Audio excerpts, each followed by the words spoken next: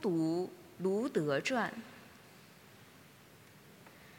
纳敖米的丈夫厄里默肋客有一个亲戚名叫波阿次，既有钱又有地位。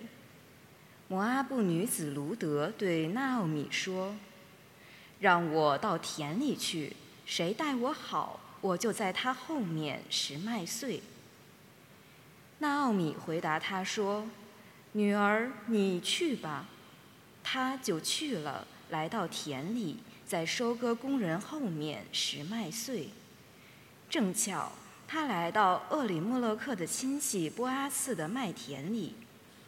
波阿次对卢德说：“姑娘，你听我说，你不要到别人的田里拾麦穗，也不要离开这里，要和我的使女在一起。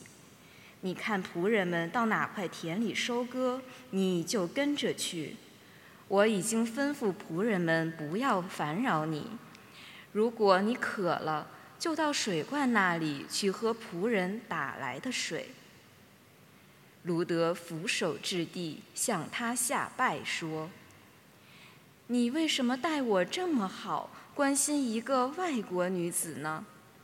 波阿次回答说：“你丈夫死后，你怎样待了婆婆，和你怎样离开了父母及故乡，来到这陌生的民族中，这一切的事，人家都告诉了我。”于是波阿次娶卢德为妻，二人结合，上主赐她怀孕，生了一个儿子。妇女们对纳敖米说：“愿上主受颂扬，因为他今天没有使你乏人继承。愿这孩子在以色列中得享盛名。他是你心灵的安慰，是你老年的依靠。因为他是爱你的儿媳所生的，像这样的儿媳，对你要胜过7个儿子。”纳敖米接过婴儿来，抱在怀中，做了他的保姆。邻居的妇女说：“纳敖米得了一个儿子。”他们就给他起名叫敖贝德。敖贝德生叶瑟，叶瑟就是达味的父亲。这是上主的圣言。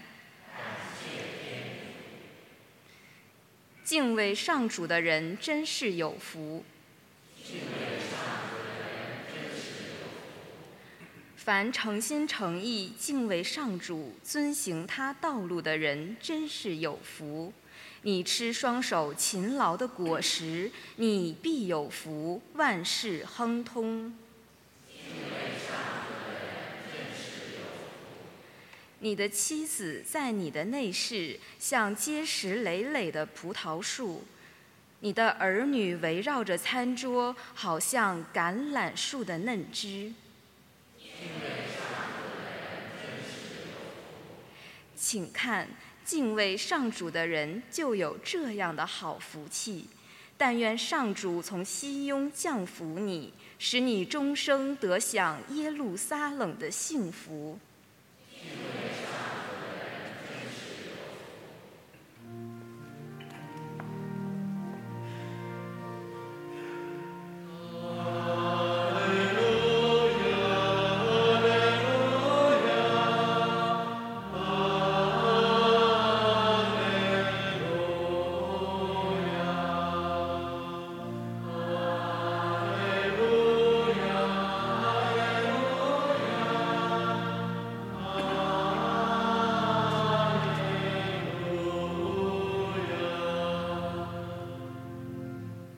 你们的父只有一位，就是天父；你们的导师只有一位，就是基督。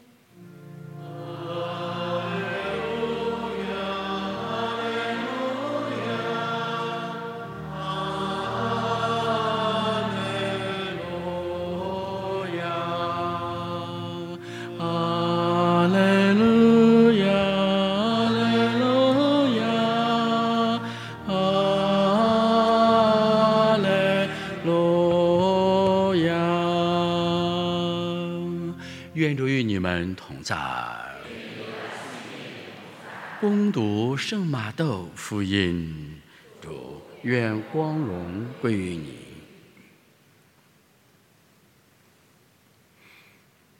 那时候，耶稣对民众和他的门徒说：经师和法利赛人坐在美色的座位上，他们所吩咐你们的，你们都要遵守，但不要效法他们的行为，因为他们只会说而不做。他们把沉重而难以肩负的担子捆好，放在别人的肩上，自己连一个指头也不动。他们所做的一切都是为引人注目，因此他们把经文的匣子加大了，1岁加长了。他们喜爱筵席上的首位，会堂中的上座，喜欢别人在街市上向他们致敬，称他们为老师。至于你们，却不要被人称为老师，因为你们的老师只有一位，你们彼此都是弟兄。也不要称地上的人为父，因为你们的父只有一位，就是天父。你们也不要被人称为导师，因为你们的导师只有一位，就是默西亚。你们中间最大的，该做你们的仆役。自高自大的人必被贬义，自谦自卑的人必被高举。以上是基督的福音。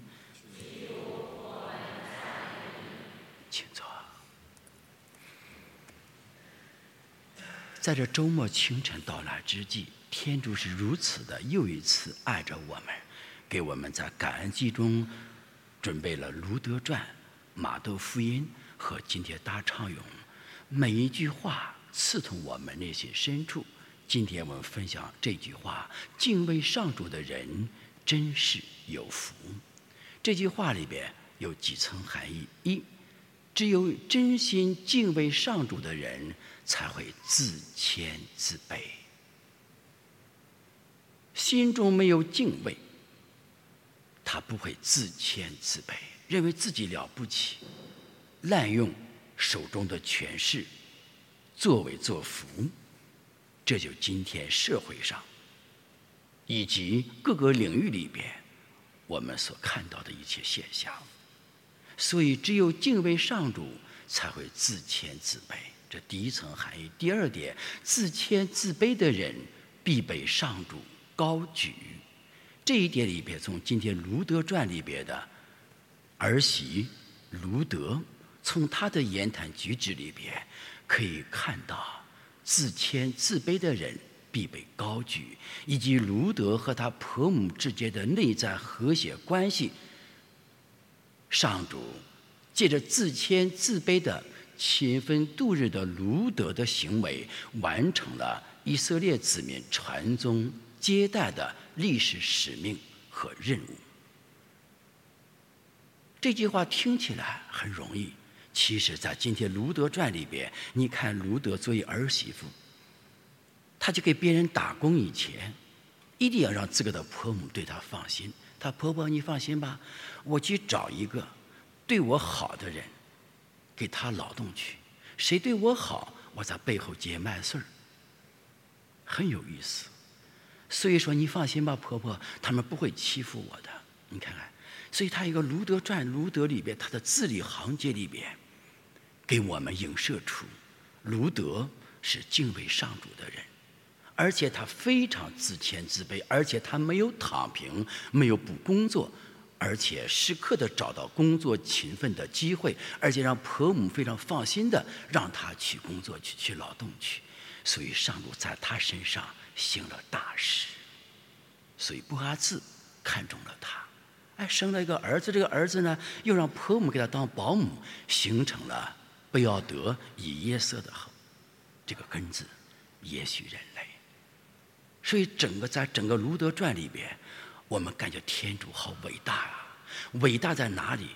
他通过超越人伦之理的天主的爱的杰作，形成了天主的伟业。这种伟业在今天的马窦福音里边告诉我们：一，不要效仿那些只会说而不做的人；二，要做一个谦卑、自谦自卑的人；三，要做一个低调的人；四，要做在暗中为主服务、为主工作的人；五，要做一个在内心深处隐藏着天主的爱的人；六，要把他隐藏天主爱的人的行为要表达在每一个细节当中，每个不被人所发现的每个角落当中，让它闪闪发光，彰显天主的美意。